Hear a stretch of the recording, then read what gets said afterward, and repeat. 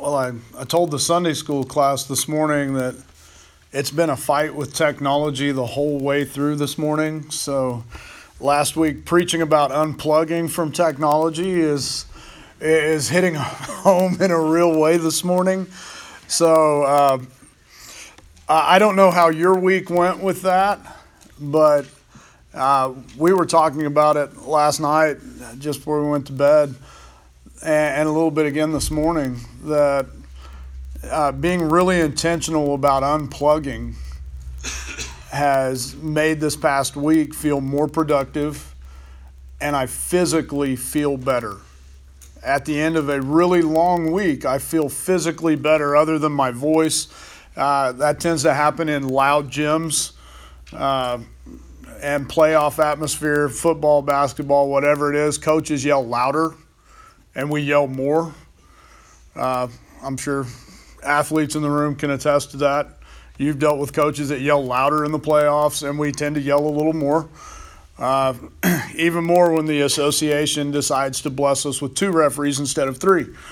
So when there's 3, there's one always close by. You don't have to yell as much to get their attention. When there's 2 of them, you really do have to yell at them. And that's a free rabbit we're chasing this morning. But I really thought last week, I thought, man, that put a nice ribbon on that series on Resilient, teaching us to unplug and to go back to appreciating beauty and finding that recharge just in the creation that God has given us to enjoy. And God said no. And I'm like, are you kidding? We're not done. And I feel like the salesman on the infomercial ad, but wait, there's more. And God keeps opening this up. And the part 5, and I'm not going to say it too prematurely, but I feel this is the one that's going to wrap it up. And part 5 is something we've titled The Outpost of Eden, a love story in the middle of a war. And that's a big, long, wordy title, and it'll all make sense at the end. So you're going to have to stay with me. If you're one of those people that, well, this is not for me, and you go to sleep, that's okay. But it's still for you, and it's going to jump right in with Peter saying, be sober-minded, which is where I could throw Scott's picture of that guy back up there. Be sober-minded. If you miss Sunday school, you miss all these tie-ins, I'm telling you. Be sober-minded, be watchful. Your adversary, the devil, prowls around like a roaring lion, seeking someone to devour. That comes from 1 Peter 5:8. I forget we don't have it on the screen, so I got to do a better job of telling you where these references are rather than trusting you're reading them. And some of you may have to go really old school this morning if your technology is not working because you rely on the Wi-Fi, and grab a Bible from the thing in front of you, or maybe you carry your own Bible. And I'm trying not to make these statements I used to make as a youth pastor, but if you come to church without your own Bible, it's like coming to church naked. You just forgot the most important thing. None of us want to see you naked. None of us want to see you in church without your own Bible, because your Bible's a very handy thing. I know it's old-fashioned. It's paper. And right there next to Scripture, you can write what God is speaking to you. So when you go back through and read it, that's the other thing. You got to read it on your own time. Foreign concept. I know that's really mean, but it's really the truth, because we have to fight kids to do things on their own time now because they want to be plugged into their phone or their video game system. We used to go out and shoot shots in the driveway. Now, if you don't open the gym and give them a designated time, they don't come get extra shots up.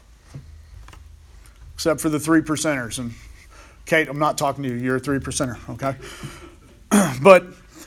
And that's a whole nother story. That's a rabbit we could chase too. But you have to take these notes and remind yourself. And the majority of this message is just a reminder.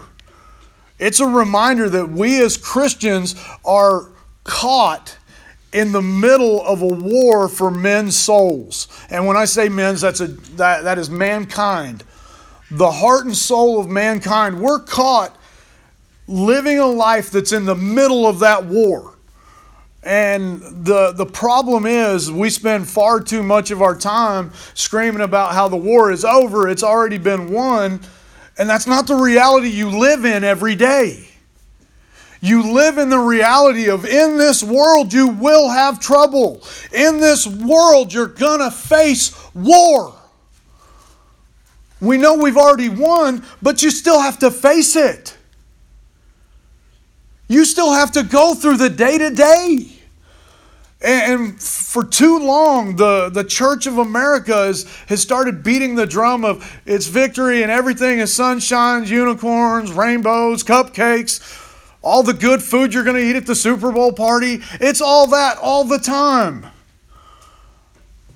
And that's not reality at all. We just spent time before prayer talking about people who are in the midst of a war in their physical body. People who are emotionally drawn into a war through the trauma that this life brings. And in the middle of all of that, in just living life, you have an enemy who is hunting you relentlessly. He's hunting you just like in the garden where he was subtle about, did God really say that? You're going to face that every single day of your life. The enemy is going to come to you and say, did God really say that? If God really said that, then why? Anybody else deal with that? Or is it just the pastor that deals with doubt sometimes? The pastor that struggles sometimes. I'm being real with you this morning. There were big chunks of this week that were an absolute struggle. The teachers' retirement system of Oklahoma decided to bless me the week after my birthday with reminding me how much longer I have to work to retire. It's not a light at the end of the tunnel at this point, folks. If it is, it's a very small light. And then, as soon as I get that notice, I was telling Larry about this, I go through 3 of the longest days of my teaching career where the kids were bouncing off the wall, being absolute, I'll call them what they are because teenagers fit this role a lot. They were being morons. I was a moron as a teenager, I'll own it, so I can call them morons. They were absolutely awful for 3 days. And I thought, do I really want to go through X number of years of this? Do I want to put myself through that? And I mean, there's times when you hit, and I'm not saying I'm middle-aged. I'm not old enough to be middle-aged yet because I'm going to live a long time. I told my kids this at breakfast. This is a freebie for you. I have full intention of, if Jesus doesn't come back before then, I have a full intention of spoiling my great-grandkids. My great-grandkids are going to know their great-grandpa, and their great-grandpa is going to tell them about Jesus. That is my intention. If I don't get there, hopefully technology will hold up long enough that they can still see great-grandpa's face and hear his words tell them about Jesus. Because that's where I want to be. I want to stay in the fight long after I'm gone. Because there's an enemy who's not going to let up until Jesus comes back and says it's enough. That it's enough. Man, it keeps tying back to that. I'm telling you, if God unleashes me, we're going to go through Genesis in a way you've never gone through it before.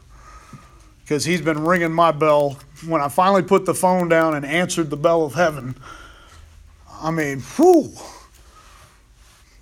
Anyways, we got to keep going. For we do not wrestle against flesh and blood, but against the rulers, against the authorities, against the cosmic powers over this present darkness, against spiritual forces of evil in the heavenly places. We're in a war. You're in a war.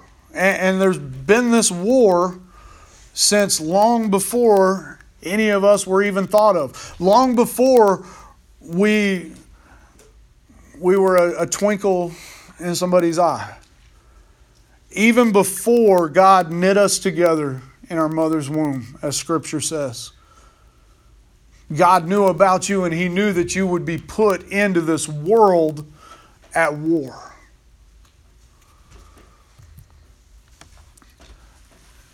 And if you want to take it on a personal level, I want you to see this. Jesus was talking to Peter, and He was telling Peter that you're going to struggle. Peter, you've lived with me all this time. You've sat under my teaching, and guess what, dude? You're still going to struggle.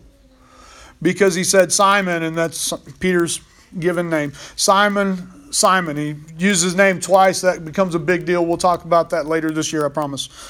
Behold, Satan demanded to have you, that he might sift you like wheat.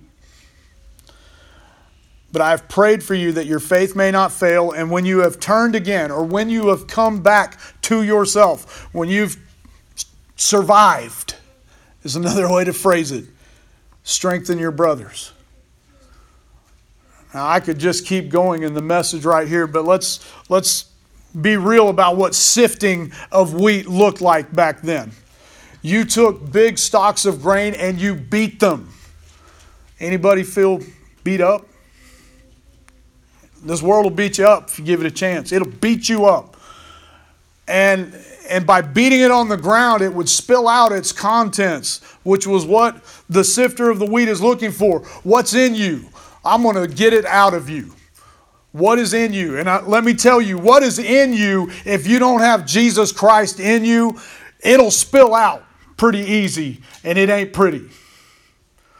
There's times there's still stuff in you that even when you ask Jesus into your heart, spills out of you that you're not proud of.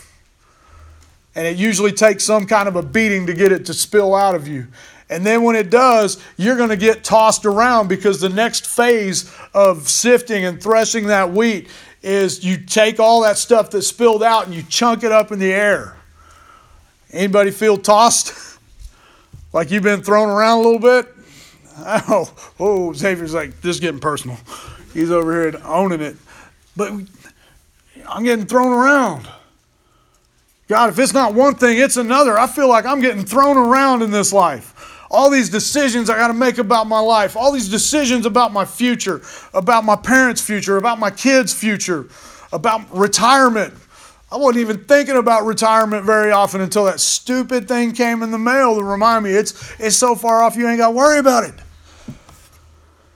But you're thrown around.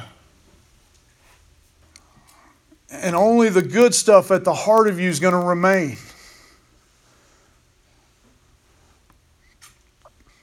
The devil wants to sift you just like Peter. I want you to understand, if you go back to one of the first books written down that's in our Old Testament, Job, the devil came and specifically asked for God to give him the opportunity to test Job. He was seeking who he could devour. And the reason he went after Job wasn't a weak, easy target. The devil's an arrogant son of a gun. And he wants to come get some. He's going to come after people who believe themselves to be strong, or that other people think are strong. He'll pick off the weak ones along the way, but he really wants to go after the strong ones. And he'll ask for permission to come do that.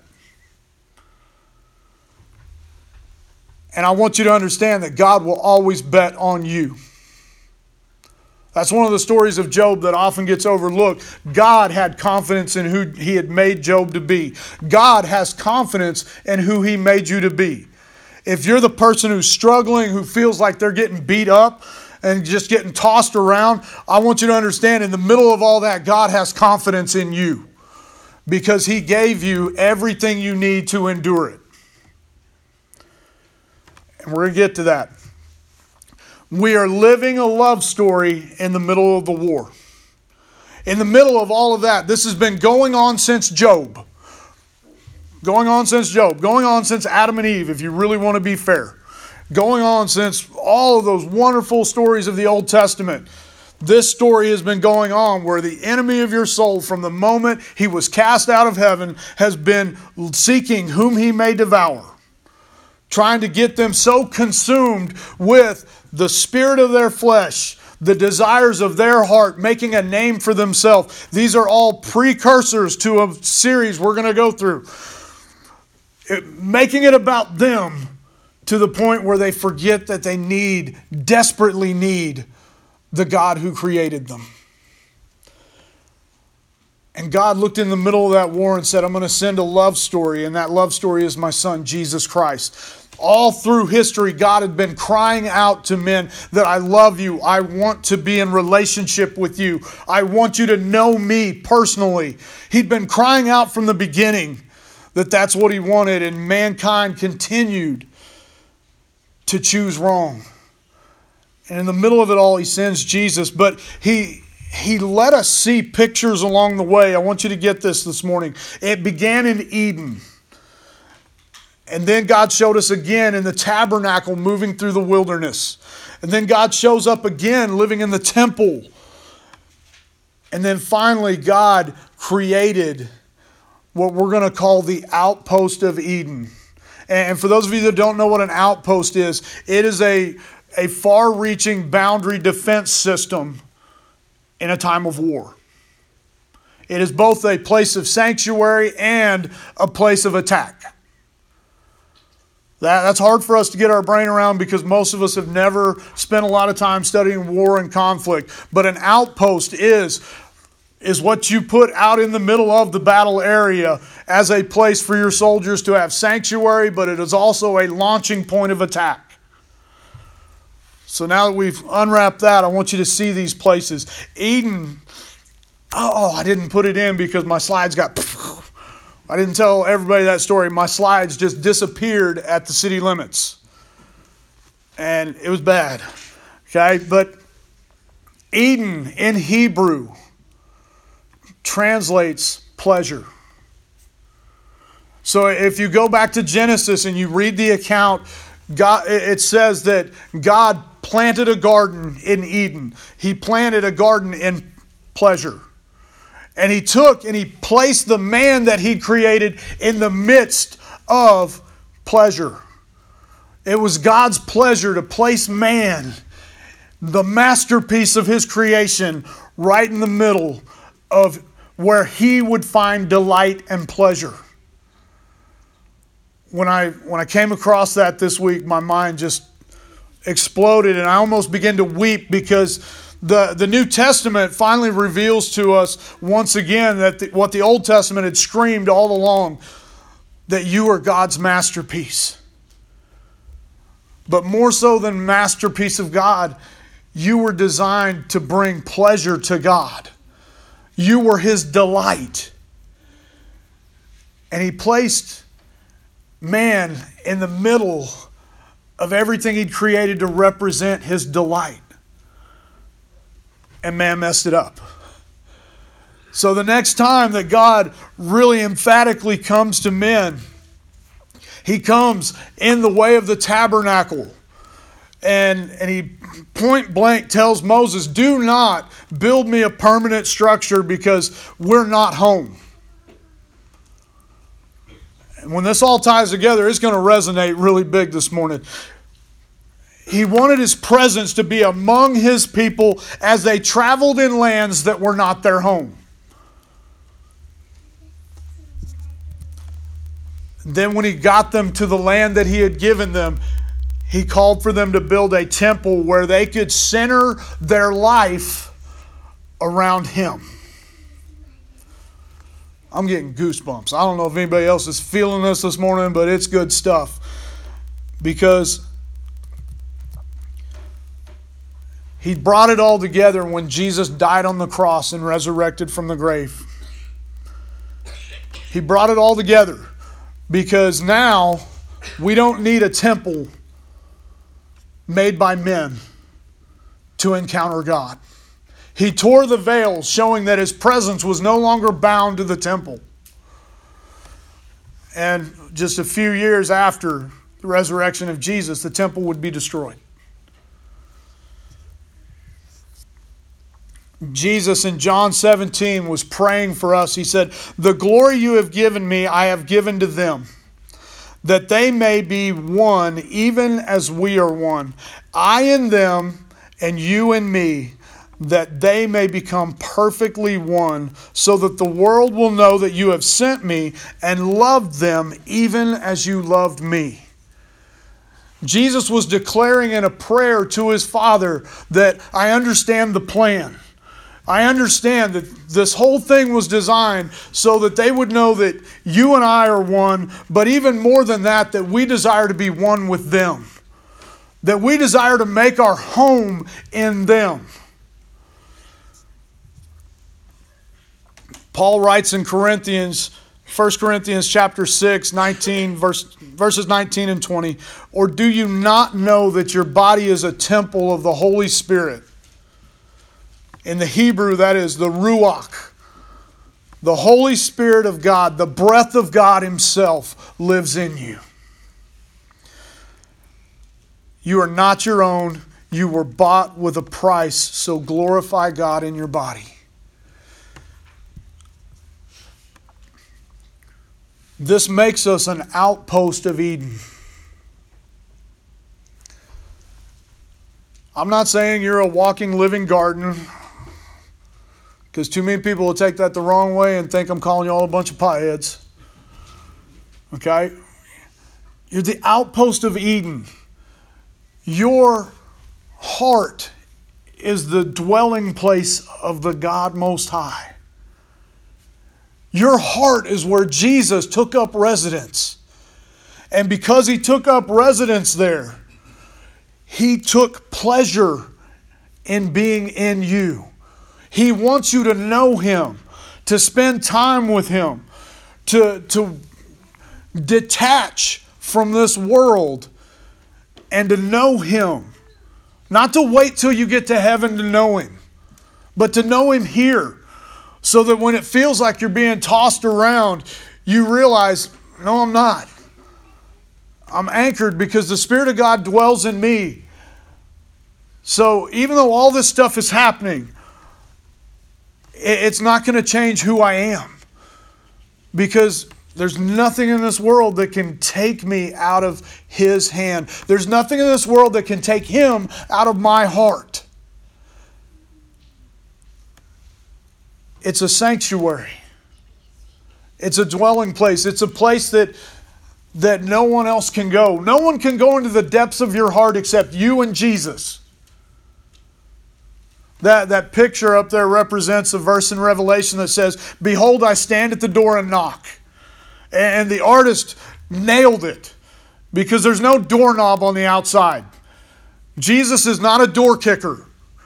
He's not going to kick in the door to your heart. He's waiting for you to open up your heart and invite Him in. And when you do, He says, I will come and make my dwelling with you. I'll make you the tabernacle because this world is not your home. I'll make you the temple because it is in your heart of hearts. It is out of your innermost being that I desire praise. That's the way the psalmist phrased it. I'm telling you, I wish I had all my notes here. Out of your innermost being is your praise.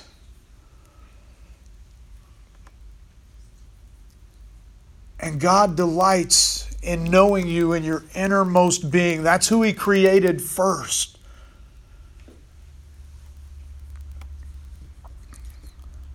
He wants to be the temple that you center your life around.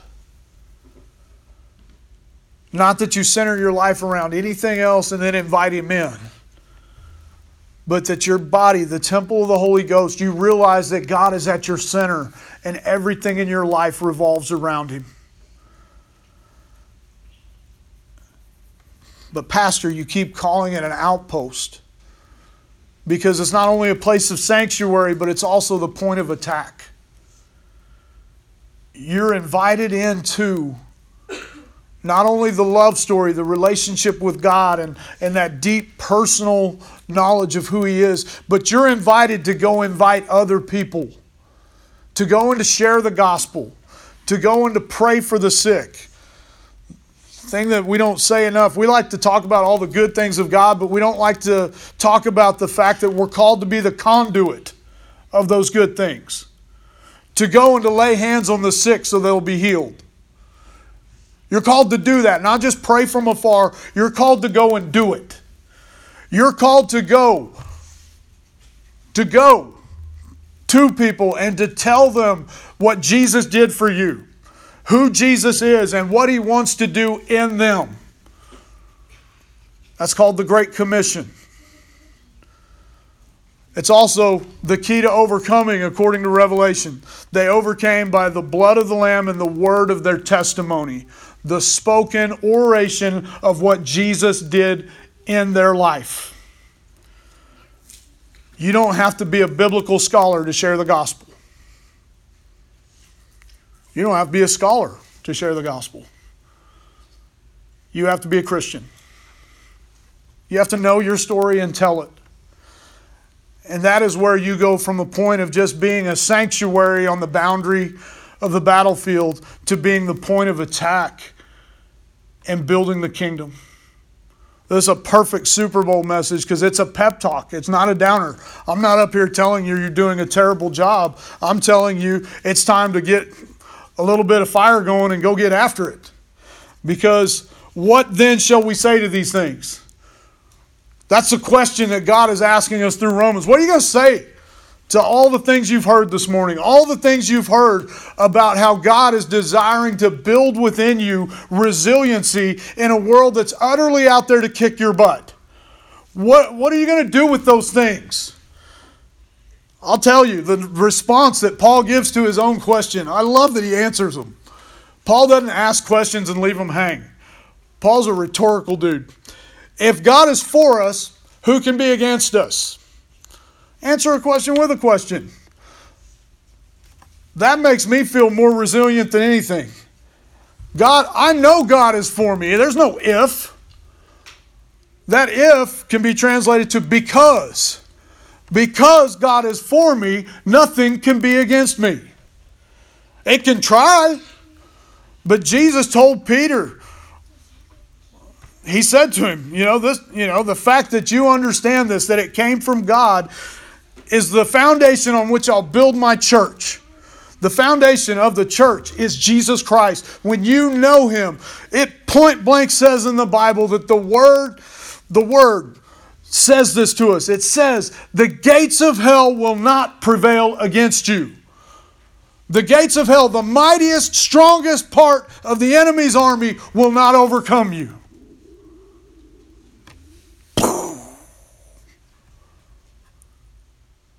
He who did not spare His own Son, but gave Him up for us all, how will He not also with Him graciously give us all things? And that's not prosperity gospel. But can God give you victory in the middle of the hard times? Absolutely. Can God be who God is? Jehovah Jireh, the provider. Yes, He will meet your needs. He's not necessarily going to give you the Lamborghini. He's not necessarily going to give your team victory in the Super Bowl today. I don't have a team in the Super Bowl today. I'm ready to watch two Christian quarterbacks duel it out and cheer for the defenses and yell at the officials. That's my plan. My wife's plan is watch the commercials. The great commercials ended in the 90s. That's all I got. Who shall bring any charge against God's elect? It is God who justifies. Who is to condemn? I'll tell you, the only person that's going to bring condemnation against you is the voice that you should not be listening to. Paul is very clear about condemnation. There is no condemnation for those who are in Christ Jesus. But he references very clearly the enemy who comes to accuse the brethren. And I'll just tell you, your fleshly nature partners with him in condemning and accusing you. You're in a war. Christ Jesus is the one who died. More than that, who was raised and is at the right hand of God, who indeed is interceding for us. Who shall separate us from the love of Christ? This is where the pregame speech gets going. Who shall separate us from the love of Christ? Shall tribulation, or distress, or persecution, or famine, or nakedness, or danger, or sword? As it is written, for your sake we are being killed all the day long. We are regarded as sheep to be slaughtered. No, in all these things we are more than conquerors through Him who loved us. When you know Jesus, you're experiencing the greatest love story in the middle of the greatest war that's ever been waged. And when you know Him and you know that He loves you, you have the resiliency to go out there day after day and to fight the good fight of faith until He says your outpost is done. Join me in Eden. Heavenly Father, thank you for today.